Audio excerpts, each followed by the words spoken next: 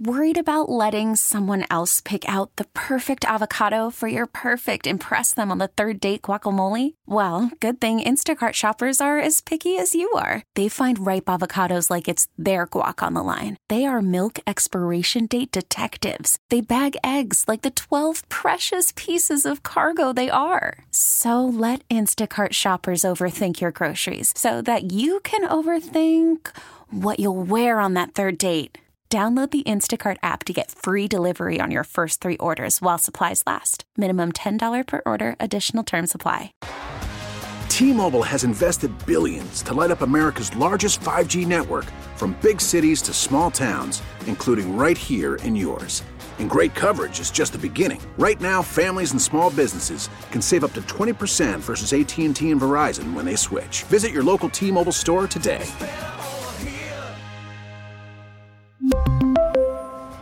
Plan savings with 3 lines of T-Mobile Essentials versus comparable available plans. Plan features and taxes and fees may vary. We get it. Attention spans just aren't what they used to be. Heads in social media and eyes on Netflix. But what do people do with their ears? Well, for one, they're listening to audio. Americans spend 4.4 hours with audio every day. Oh, and you want the proof? Well, you just sat through this ad that's now approaching 30 seconds. What could you say to a potential customer in 30 seconds? Let Odyssey put together a media plan tailor-made for your unique marketing needs. Advertise with Odyssey. Visit ads.odyssey.com.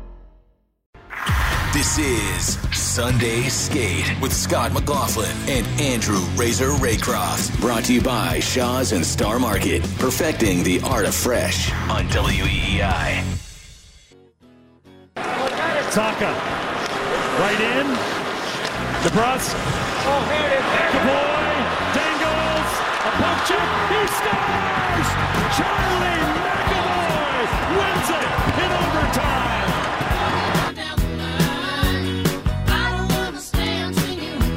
Welcome back to Sunday Skate, Hour 2. Scott McLaughlin, Andrew Raycroft, Bridgette Proulx. That was Charlie McAvoy's overtime winner against the Oilers on Wednesday. Incredibly entertaining game. Now, yeah, ended at 1:10 in the morning, but it's okay. It was one of those ones where it was like, okay, they're on the West Coast. This game should be really interesting. I don't want to fall asleep a 0-0 game into the third.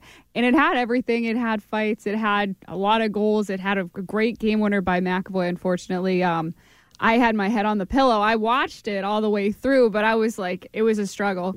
But I asked Nico to come back with this because, we've been focusing a lot on the last game, but it's been 4 games since we started, and one of those games was that very entertaining Edmonton game, and we had this debate on the skate pod. Was that McAvoy's prettiest goal of his career? I think it was. We went and looked back at some of his other nicer goals, and I just think the finish on that was, he was falling down. I don't know. It took a lot for him to put that in, and it looked nice, and it was just like a exclamation point at the end of that game. It was certainly an exclamation point, and the stars on the ice, McAvoy rose to that occasion with that play.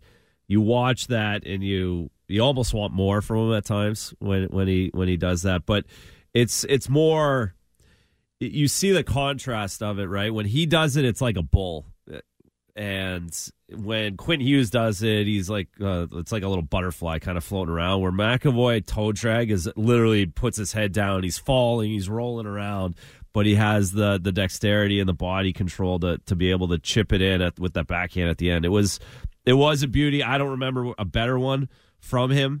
I know there has been, but he seems to he's doing a good job with he scores goals in overtime. He's got that low blocker wrister where he finds his way into the slot, and now he's got the toe drag that people are biting on a little bit. So his game offensively continues to grow in those kind of smaller situations, but overall, there's not many defensemen better than him in the league. There just isn't that can eat 26 minutes, play physical the way he does, and then still have the touch offensively. It's the full package, and you could probably get a lot for him on the trade deadline. So I'm not doing that. Okay, just for the record, not going there. Fill the cabinet with him going somewhere. Oh my God! Yeah, it opens up a lot of cap space, but I don't think that. Yeah, he definitely has a knack in overtime. Yeah. And, he's got 3 game-winning goals this year as a defenseman.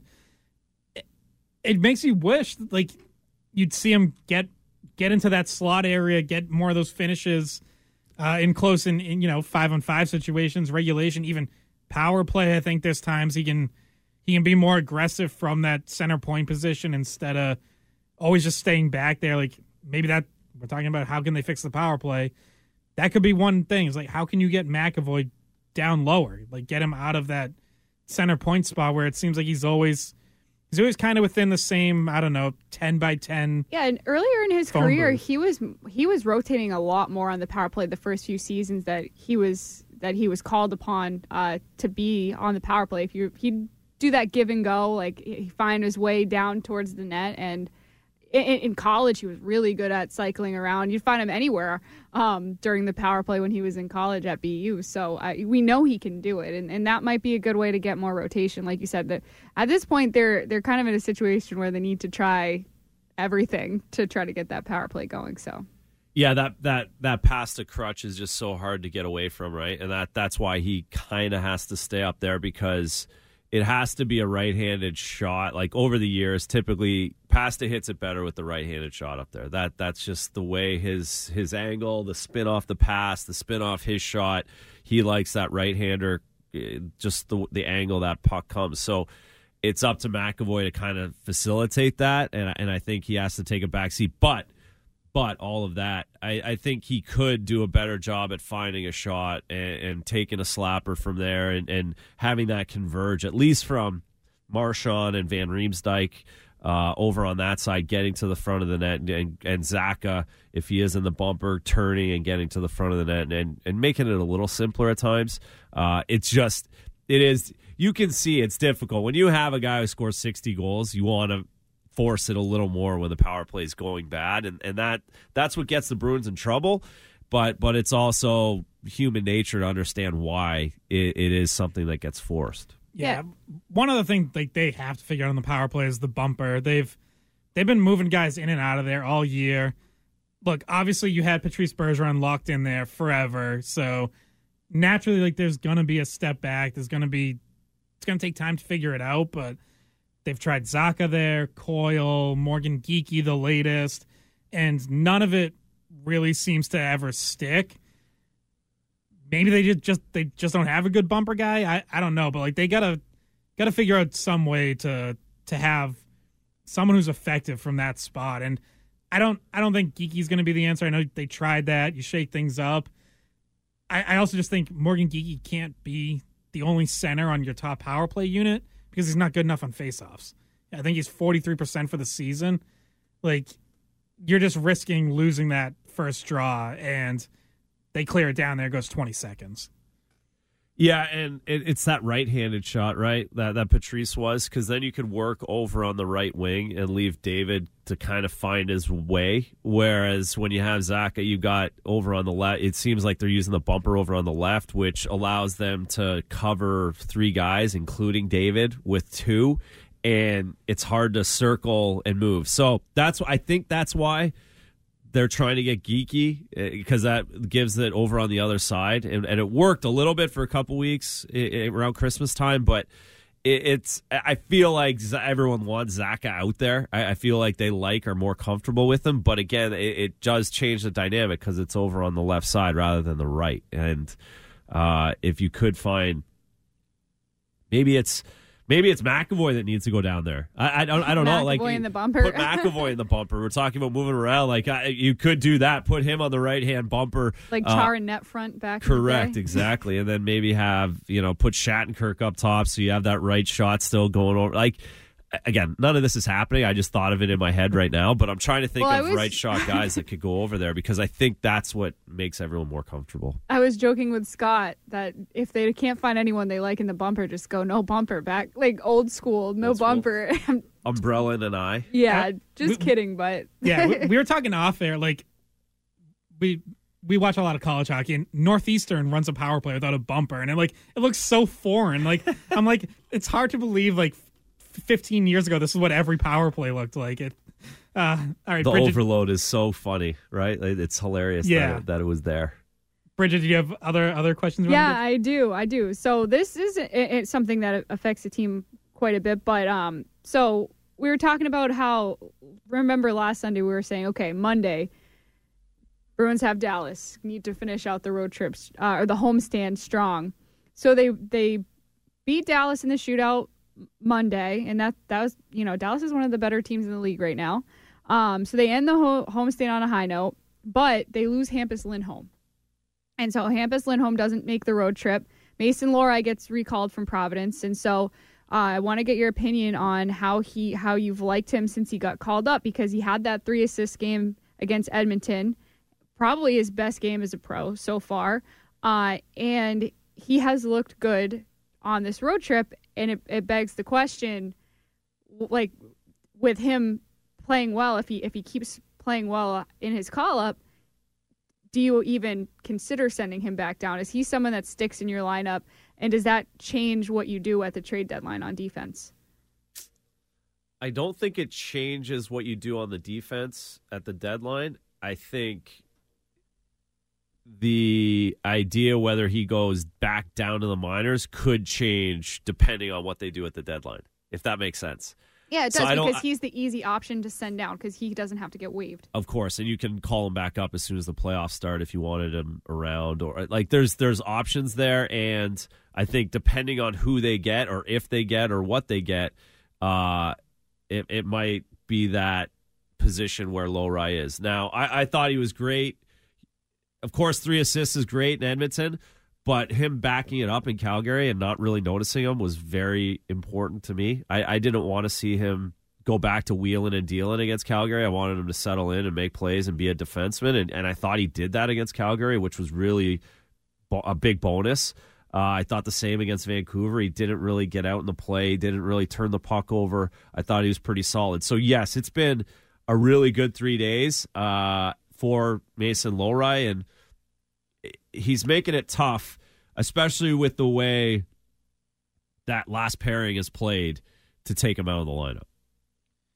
Yeah, I think each time he's come up this season, he's looked better than the last. Like, his first stretch up here, which kind of ended around Thanksgiving, you saw the flashes offensively, you saw the transition game, but you also saw him get exposed a bit in his own end, and you knew, okay, there's stuff he has to work on there. Okay with sending him down. Like, he's a first-year pro. He's going to learn it. Second time he came up, I thought he was playing pretty well, and I didn't think he deserved to get sent back down that second stretch. I think it was just a numbers game where Forbort was coming back from injury, Wotherspoon was playing well, and there was a waiver situation. So because he can go down without waivers, he was the odd man out. And now he comes up this time because of injury to Lindholm. And, yeah, I think he's looked really solid. And I think it could change your deadline plans, because if Mason Loheri can handle top 4 minutes, that is a huge plus. I'm not quite there to the point of saying he can do it in the playoffs. That's a different beast, but he's doing it right now, and he's looking pretty good doing it. And, like, does that, if Noah Hanifin was your top target, if Mason Loheri can be 75% of Noah Hanifin, I know they're slightly different players, but it's that same idea of a mobile guy who can play in your top 4. All right, do you say, you know what, we'll revisit the Hanifin conversation in the summer?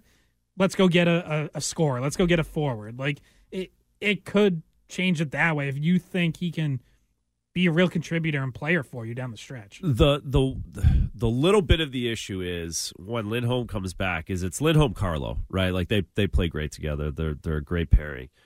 Then that means Loheri would have to play with McAvoy.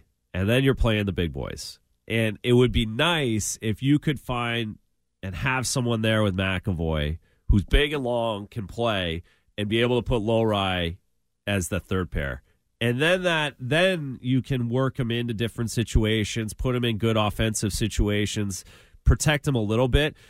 I would be a little nervous having him be with McAvoy game 1 against the Tampa Bay Lightning and Nikita Kucherov. That is like a lot to take. It really, like, even when McAvoy came up and played in the playoffs against they were able to, they had him with Chara, right? Like Big Z was Big Z then. And that's where it's you have to be a little careful, because if you go that route and you don't have anyone else, that's what you're dealing with for 7 games in the first round. But could you go Lindholm, McAvoy, and Loheri Carlo? It changes how you use your pairings a bit, right?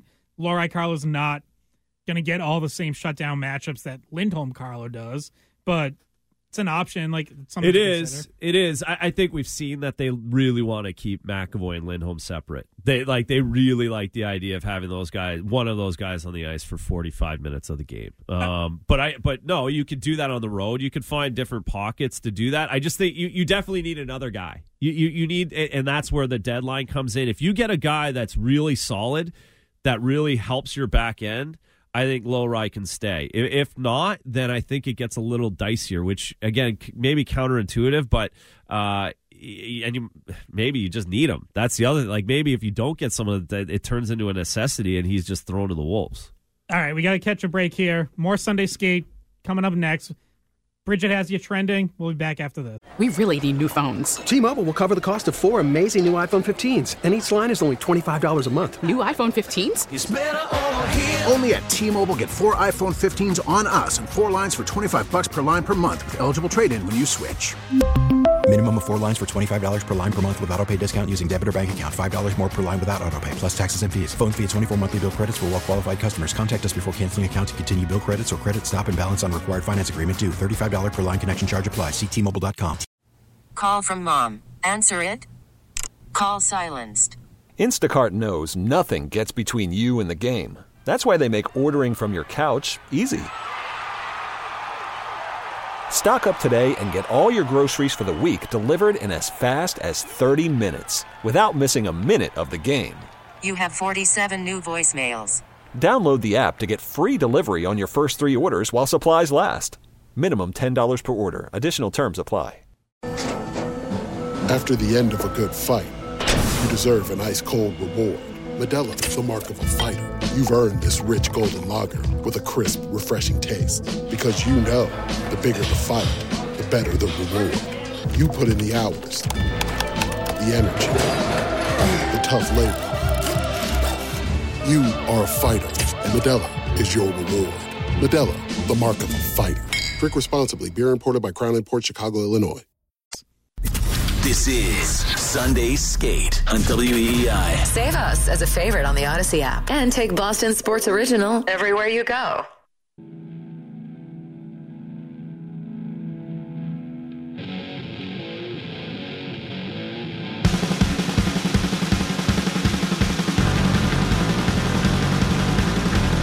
Welcome back to Sunday Skate.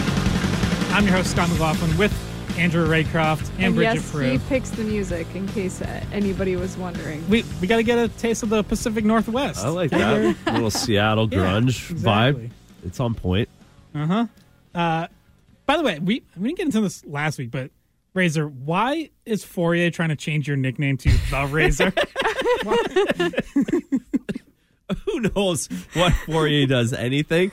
Yes, but he is sticking to it. Like he only says The Razor now. Like it's man, what a treat calling into those guys on a Friday afternoon, Friday morning. You never know what you're going to get. But yes, according to him, I am the Razor, and I have to work Dunsky in at some point tomorrow night into the broadcast. Yeah, he is on me for Dunsky. Yeah, well, I'm just glad he hasn't seen me in a while. I haven't been in the office since October.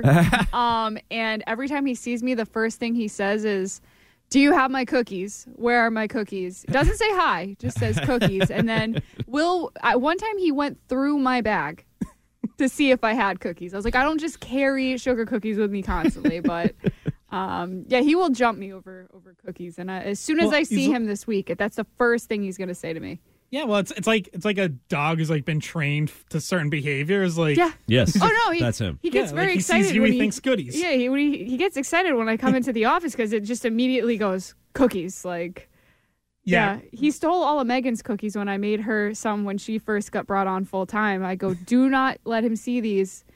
just take a few in there, hand him a few. And she brought the whole container in. What happened? I saw him pouring the entire container into a trash bag that he got from the cleaning lady, tying it up and putting it in his car.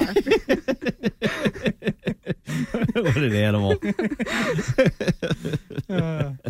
Yeah, Razor, I feel like moving from Thursday to Friday this year, like you get extra loopy for you on a Friday. Yeah, he's not paying attention at all on Friday. Like Thursday, you kind of have, but Friday, he's mailing it in as badly as anyone is, so he is not paying attention or doesn't know what's going on. All right, let's go to the phones here and take Bill from Belchertown. Bill, good morning. What do you got? Oh, hi, guys. Thanks for taking my call. I didn't play hockey as a kid, but I watched the Bruins. Big fan of you guys, the radio station. I'm in my car too often. So I watched the second and third period last night, and the thing that stood out to me was there's no resistance through the neutral zone. And so, they're in their defensive zone the whole time. Got to believe that's exhausting. But what does it take to get somebody in front of somebody in the neutral zone? I mean, I'm an old guy, but take a lesson from the Devils of old. I felt like they never had to play defense because you couldn't get it through the neutral zone. And I think that would help the Bruins a lot. Yeah, thanks for the call, Bill. It's a good observation, especially from that Vancouver game. That third period, they were just flying through the neutral zone, almost at will. And again, I think this kind of comes back to like being caught between two minds, where it's like either you're gonna be aggressive and get in on the forecheck in the offensive zone and slow that transition down before it even gets started, or if you're playing conservative, it has to be a more structured trap, something that's gonna clog up the neutral zone. Razor, I don't know if you have other ideas on why that was happening. Well, I think last night it was happening because they didn't get it in deep at all. They're just hanging on in their own zone, and when they did get it out of their zone, it was only going out to the far blue line, and they're changing. They had guys come. At least 4 times they had 2 guys change at once over on the left wing closest to the bench. Everyone else had to stay out because Quinn Hughes wheeled it and moved it to the weak side, and then they dumped it in, and then they got the rest of the guys changed off while they're dumping. So it was a little perpetual snowball last night in that they just couldn't get any pressure in the offensive zone. That's when your neutral zone's at its best. Now, you can't really go back to the left wing lock of the New Jersey Devils because the game's so fast and you're not allowed to hook and hold like Scott Stevens and Ken Danico did back then. Like, the game's changed a little bit in that way. The best way to do it is to get on the offense and get possession down in the offensive zone. That's what the Bruins weren't able to do last night against Vancouver. Yeah, you also can't drill guys in the head as they come across the blue line, like Scott Stevens. That certainly helps your neutral zone when guys are scared to go anywhere near the middle of the ice. Yeah, they're not crossing in that area if you're allowed to take shots like that, which, like you mentioned, the transition game is a lot faster these days just because of the skill sets that guys have, and especially defensemen are so much better at breaking out the puck now, and there's less. You can't impede people the way that you used to be able to. But no, it's a good point. The neutral zone, you can't allow quick transition because then you get yourself caught out of position, and you have to scramble a little bit to get set up in your own defensive end. Yeah, and that's where I'll come back to like the blowing leads starting before the 6-on-5. That's where I want to see the Bruins get. You mentioned it, get pucks in deep, get in on the forecheck, establish some offensive zone time, slow down that transition as it gets started, force Vancouver to flip a puck out into the neutral zone. It was very frustrating to watch because it was a tough third last night. Yeah. It was not good, and that started with the power play. They were just hanging on, and you knew at 7-11 it wasn't long. There was too much time. There's too much time at 7 to make it 2-1 for them to hang on, and too good of a team on the other side. Don't forget, Vancouver's the best team in the NHL, right? They have the most points in the National Hockey League. That's also part of this, right? Because you're playing a pretty good team. The other team wants to win too. All right. One of the things we haven't really touched on a more positive note is the great story that is Justin Brazeau, and I guess we can expand that to the fourth line in general, or guys they've called up in general. We touched on Loheri looking good, but Brazeau, talk about found money. I mean, he undrafted. He's bounced between AHL, ECHL for a few years. They signed him to an AHL contract. He has a good season down in Providence last year. And then, an even better season this year. Gets an NHL deal. They call him up. And you're like, wow, this looks like exactly what they've been missing on the fourth line. Like, here's a guy with, now he's not super physical and he's not much of a fighter. So he's not that kind of fourth liner, but he's a good play. He's getting to the net front. He's getting to grade A areas. He's making plays. He makes a really nice play to set up Jesper Bogvist's goal last night, the Bruins' first goal of the game, where he has a good stick in the neutral zone to win the puck and then uses that long reach to make a pass around Quinn Hughes to Bogvist. And Richard won the faceoff to set that up, too. Yeah. So it was all those guys.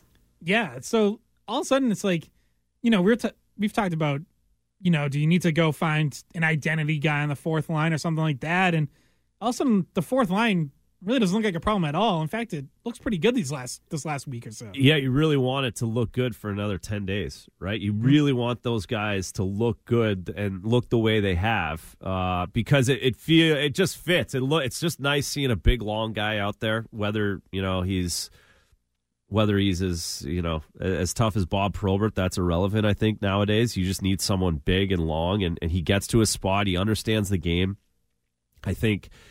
He got 113 points in junior hockey. Like, he does have a nose, and he has hockey sense, and he's a bigger guy, so he's always going to get his foot speed, etc. But once you're a pro hockey guy for this long, you just play the game, and it doesn't matter about that skill set as long as you get to your spot and you make plays like he has this past week in the NHL. With Boqvist and Richard, that kind of offsets that. If those guys get on he's a really smart player as well. Like, these three guys are really smart. I guess that what really stands out, too, is their hockey sense is really, really good, and they played off each other really well, and it's been a completely different look than what we've seen from the fourth line all season, where we're wanting a little bit more, or at least having an impact rather than just skating up and down the wall and killing 30 seconds. This is actually productive, and I'm really rooting for the fact that these guys can keep this going. That's going to be the question mark, is the consistency that they've never made it to the NHL for a long period of time. So can they keep it going? Can they do it in the playoffs? But to this point, the eye test says that this is what the Bruins need with the mix of personnel on that fourth line. Yeah, and so Boqvist has multiple goals in this stretch. And he's an NHLer. Right, yeah, he's got 175 games going into this. Like, he's an NHLer. He's played 22 straight. He's an NHLer. He's going to be that fourth line center. Yeah, so he fits in that he has the more experience than Brazeau and Richard, and he's fast, and he can play center. They've slid him over to wing. I've seen Richard take some of their draws and get moved around a little bit, but main point being, production is coming from the fourth line now. So Brazeau scores in his first game, and he almost scored twice in that game against Dallas. And Boqvist scored last night. Boqvist scored against Dallas. Richard has been involved in the offense, and he's been kind of a pest in the forecheck and doing the things right that when they called him up, he's doing essentially exactly what they thought he would do, and he's doing it well. And for Brazeau, what makes him the right fit right now is that he's doing exactly what they wanted, which is going to the net, being a pest in front of the net, being a big body that's hard to move off the puck, so his puck possession is good. And when you put those things together on the fourth line, they've been able to take care of their matchups, and they've been able to score. And that comes in a stretch where, like we mentioned, some of their other lines haven't been producing. Their power play hasn't been producing, but when you're getting the fourth line scoring, that maybe allows management to direct their energy elsewhere at the deadline. I think that's what you're getting at, Razor. That's why you want them to play well over the next exactly. few weeks, because then it's kind of like, okay, look away from the fourth line, look to the top six, or look to the defense to add. Yeah, and Richard, I thought they've tried moving Richard in particular. They've moved him up in the lineup a couple times, and I'd rather see him just keep these guys together on the fourth line, because I don't really think any of the guys they've used on the fourth line are really third liners. So keep your top 9 guys in your top 9. Keep this fourth line together and see what they do. And yeah, Richard, I thought in the Calgary game, he was out there for 2 of those rush goals against. And on at least one of them, I thought he was one of the guys who took kind of a bad line on the back check and allowed a guy to get open. Then you see in the Vancouver game, I'm sure there was a conversation in between. He had some really good back checks, like breaking up plays, using his speed to get back. So that's also like the kind of quick learning you want to see on something like that, where one game to the next, he seems to have, figured it out. So, yeah, I don't know if it's going to hold up and be a fourth line come playoffs, but they're playing well now. And Bridgette, like you said, if they play like this, I don't need to spend any assets on a fourth liner. Like, go focus your attention higher in the lineup, because I think that's where there's still questions. They still haven't quite found the combinations that work consistently in their top nine. And I think we should get to this, but it feels like it's going to be a question right up to the deadline. What do you do with Jake DeBrusk? He had a great game in Edmonton, in his hometown, goal and an assist all over the ice. I think he's had some other good games recently, but ultimately it's 11 of the last 12 games he has not had a point. And that kind of drought is coming at really like the worst possible time for him, because I'm sure he wanted an extension and certainty before the deadline. And if anything, now you only have more uncertainty about what the Bruins are going to do with Jake DeBrusk. Tough time to go cold. And on top of it, right, it's Zacha goalless in 8. It's Charlie Coyle. Yes, he scored 2 goals in Calgary, but beyond that, it's very similar to 10, points in 8 of 9. No points in 8 of 9. So the three of them collectively going cold right now is also a huge deal why these overtimes and 6-on-5s are coming up, because that's not secondary scoring. That's like it's actually amazing if you think about how little those three have scored, and the Bruins are still hanging in against Edmonton and Calgary and Vancouver, these top teams in the league, when you back into it. And I guess that's another positive part, that we've gone straight to 6-on-5 and straight, right? And that's what we do. I get it. Like, that's what this team's kind of forced us into doing too, because they've been so good for 2 years. But on the positive side of it, / negative side, is that these three guys have to score more if this team's going to do anything. They're out in 7 games if those three guys don't have points in 7 games in the playoffs. They have no chance, 0 chance, locked, loaded, forget it. So the fact that they haven't been very good offensively for 3 weeks now is a concern. And to your point with DeBrusk and the extension, it does leave question marks, and it leaves uncertainty. He wouldn't be the best player to ever go away without an asset coming back, meaning you could go into the deadline not having him signed, a little unsure, and hope he goes on a run like Jake DeBrusk can easily go on a run with the drop of a hat. But it still is a risk, and it's still something that I'm sure that everyone's not too comfortable about. It's a tough decision. And the reality is he should be commended for his 200-foot game, because it has been so much better this year. But at the end of the day, he has to score as well. Like, he's one of those guys that has to.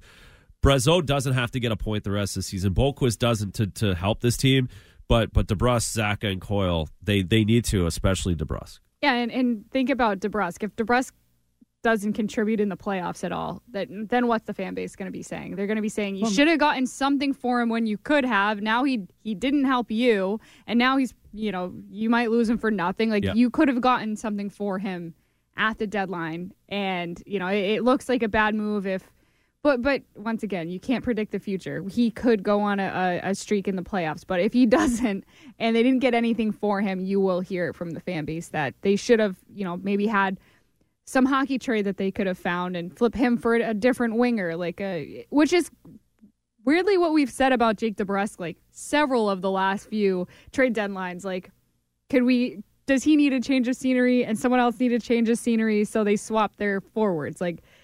It comes up every deadline because he's streaky and he goes through these times where it's okay, maybe they could find a better option, or maybe he's a better option. It's impossible to say when he goes on hot streaks and cold streaks. Yeah, or again, along the lines of shaking things up or making multiple deals, you get some sort of asset for DeBrusk.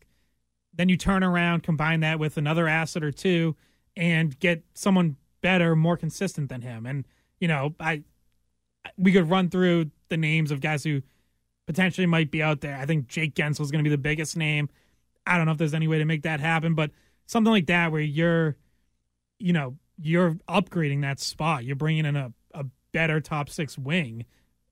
I would be open to that. And, I do think there's teams that'd be interested in DeBrusk. The problem there is, if you're talking about Gensel or like a Vladimir Tarasenko, the team that might want DeBrusk might be the team that misses out on those guys. So one of those guys might already be off the board. So it does get complicated, but it's something, again, I just think they have to consider. Like, I feel like almost everything should be on the table for them because, again, I just feel like some sort of, to come back to my opening take, like some sort of shakeup feels needed or feels like it could really benefit this team.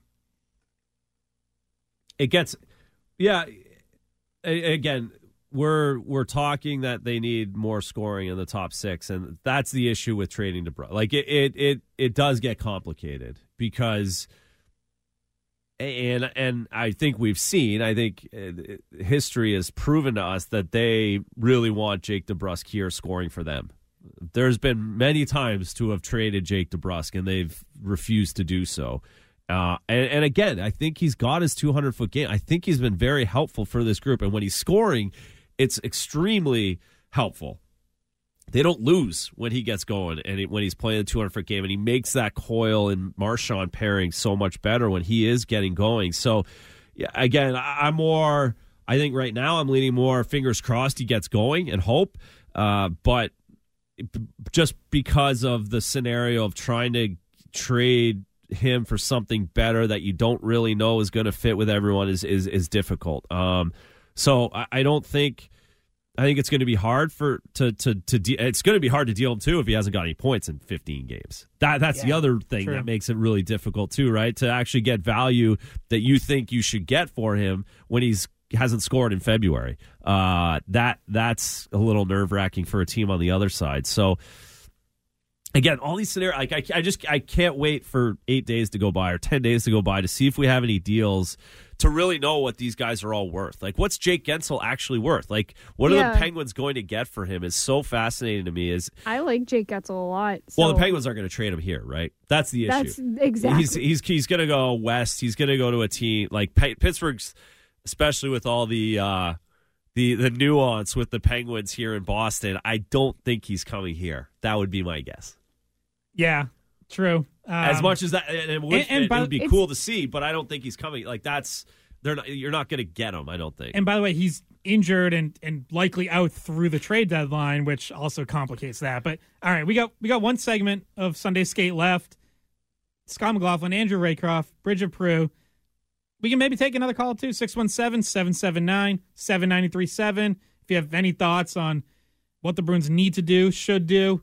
We'll be back after. Listen to every MLB game live. In the deep left center field, it is high, it is far, it is gone. Stream minor league affiliates. The Midwest League home run leader. And watch the best baseball highlights and look-ins on MLB Big Inning. MLB At Bat is your all-in-one live baseball subscription for only $3.99 per month. Deep left field, it's gonna go. Alvarez ties the game. Subscribe to At Bat within the MLB app today. Major League Baseball trademarks used with permission. This. AUDACY. Type that into your app search, then download. This is Sunday Skate on WEEI.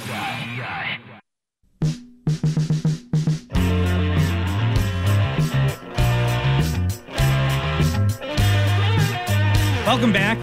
Final segment of Sunday Skate with Andrew Raycroft and Bridgette Proulx. I'm Scott McLaughlin. Want to run through a couple texts here. 617. I think the Bruins are getting killed in faceoffs, directly affecting late game success. It is a factor. They're below 50% on faceoffs for the season. I think we were all so used to 20 years of Patrice Bergeron being around 60%, but of the guys on the roster right now, Coyle and Zacha are the only ones over 50%. And yes, they're going to take the bulk of your faceoffs, but it's not like they're dominant. So it does feel like they could use another good faceoff guy, and that might be Johnny Beecher getting called up again at some point. Obviously, they felt there's other parts of his game he needs to work on in Providence, but he was good on faceoffs when he was up there, and it certainly feels like, they could use another guy who can win some key draws for them. Last night, there was 11 of 32 or 11 and 32 in their own zone. Yeah. Like, that's and it's not, they're not contested. I guess that's the other thing too. There's a win and a loss, and then there's a win and a loss. And last night were losses. Both goals directly back. You can't close gap. You can't pressure like we want them to pressure if it goes directly back to Quinn Hughes. If you go right at him, forget it. You're over. So it has to be better. The forward, the centermen have to find ways. The wingers have to find ways to are they expecting a loss? Have they gotten the mentality yet that they're going to lose this draw rather than expecting to win every draw last year? All the face-off plays they've run over the last 7 years out of the defensive zone, out of the offensive zone, might not pertain to this anymore. You might have to expect to lose and cheat the other way rather than cheating to go on offense. Again, all things that require much more of a deep dive into how they're playing off of these face-offs. But it was inevitable last night that the face-off was the reason they were getting smoked, especially in the third period. They couldn't get possession. Yeah, we got, 508 text. Toronto won again, nipping at the Bruins' heels. Don't know if they're quite nipping yet. 7 points back, but Toronto does have 2 games in hand. I guess I'm not all that worried about whether you're first, second, or third in the division, honestly. Just stay out of the wild card, I would say, is the key. I like that they're in a division race with Florida. I think it's good. Like, it gives them, maybe not necessarily now, but down the stretch, those last few weeks of the season, something something real to focus on, not, the points record or, things that aren't going to directly affect your playoffs like last year. Do you want to take our final call? Sure. No. Let's go to Larry in Portland, who has some thoughts on the Bruins overtime. Well, it's more an observation. I'd like to get your reaction to it. It seems like the most successful teams in the overtime, they'll be bringing the puck into the O-zone. The play that they set up isn't there, and they circle back into their own end and then reset. It seems like the Bruins very rarely do that. I mean, my memory might be faulty, but it seems like they'll still force it in, and then they'll almost skate it into tight coverage, as opposed to, the play isn't there, let's reset and go back. It doesn't seem like they do that very often, and it seems like the most successful teams in overtime play will do that and open up the ice a lot more. So just your thoughts on that, and feel free, like my wife, to tell me I'm full of it. Thank you. Thanks, I hear Larry. you. Yeah. I get that all the time, too. Yeah, thanks, Larry. So Bruins maybe have to play more boring in overtime. Boy. I think the regrouping is boring. I'm actually... but it's a possession game, Scott. It is. And they definitely do it less. They definitely do the regrouping less than some of the other teams you'll watch. Way more conservative overtimes by other teams than the Bruins. Yeah, I think there's got to be a balance there between, I want them to be aggressive and try to score and not play that boring circle back. But they do still take too many chances in overtime, I think. Attacking one-on-one or trying passes that aren't there, or bad shots. The post-up play, it kills me. When they put it by, they send it up like a 1-on-3 on a 3-on-3 overtime, and they send it up the boards. They did it last night. They got away with it, but it is there's times where it's like that's such a bad risk-reward play. But overtime's the least, 3-on-3, whatever. Let's 6-on-5. Enough is enough. Win games in regulation. So you hear our play-out music going. Bridgette chooses the last song, and she says she has very different tastes in music than me. She picked a song by one of my favorite bands. So there you go. Tame Impala. Wow. You guys are more alike than you know. Don't say that. One of the best live shows I've seen in the last decade. Tame Impala, excellent. Wow. We got John Lyons. I saw Nick Fitzy-Stevens too. He in? All right. So those guys coming up next, and we'll be back next week, 9 to 11 a.m. Sunday skate. last week before the trade deadline. That's our last show before the trade deadline. So thank goodness. Stuff getting real there. We'll talk to you then. We really need new phones. T-Mobile will cover the cost of 4 amazing new iPhone 15s, and each line is only $25 a month. New iPhone 15s? It's better over here. Only at T-Mobile, get 4 iPhone 15s on us and 4 lines for $25 per line per month with eligible trade-in when you switch. Minimum of 4 lines for $25 per line per month with autopay discount using debit or bank account. $5 more per line without autopay, plus taxes and fees. Phone fee at 24 monthly bill credits for well-qualified customers. Contact us before canceling account to continue bill credits or credit stop and balance on required finance agreement due. $35 per line connection charge applies. See T-Mobile.com. O'Reilly. Protect your vehicle's engine with a full synthetic oil change and save with Mobil 1 at O'Reilly Auto Parts. Purchase 5 quarts of Mobil 1 full synthetic motor oil and receive a $10 O'Reilly gift card after rebate. See store for details. With your Mobil 1 purchase, you'll also receive 2 times points during O Rewards Bonus Points Month at O'Reilly Auto Parts. O'Reilly Auto Parts. We get it. Attention spans just aren't what they used to be. Heads in social media and eyes on Netflix. But what do people do with their ears? Well, for one, they're listening to audio. Americans spend 4.4 hours with audio every day. Oh, and you want the proof? Well, you just sat through this ad that's now approaching 30 seconds. What could you say to a potential customer in 30 seconds? Let Odyssey put together a media plan tailor-made for your unique marketing needs. Advertise with Odyssey. Visit ads.odyssey.com.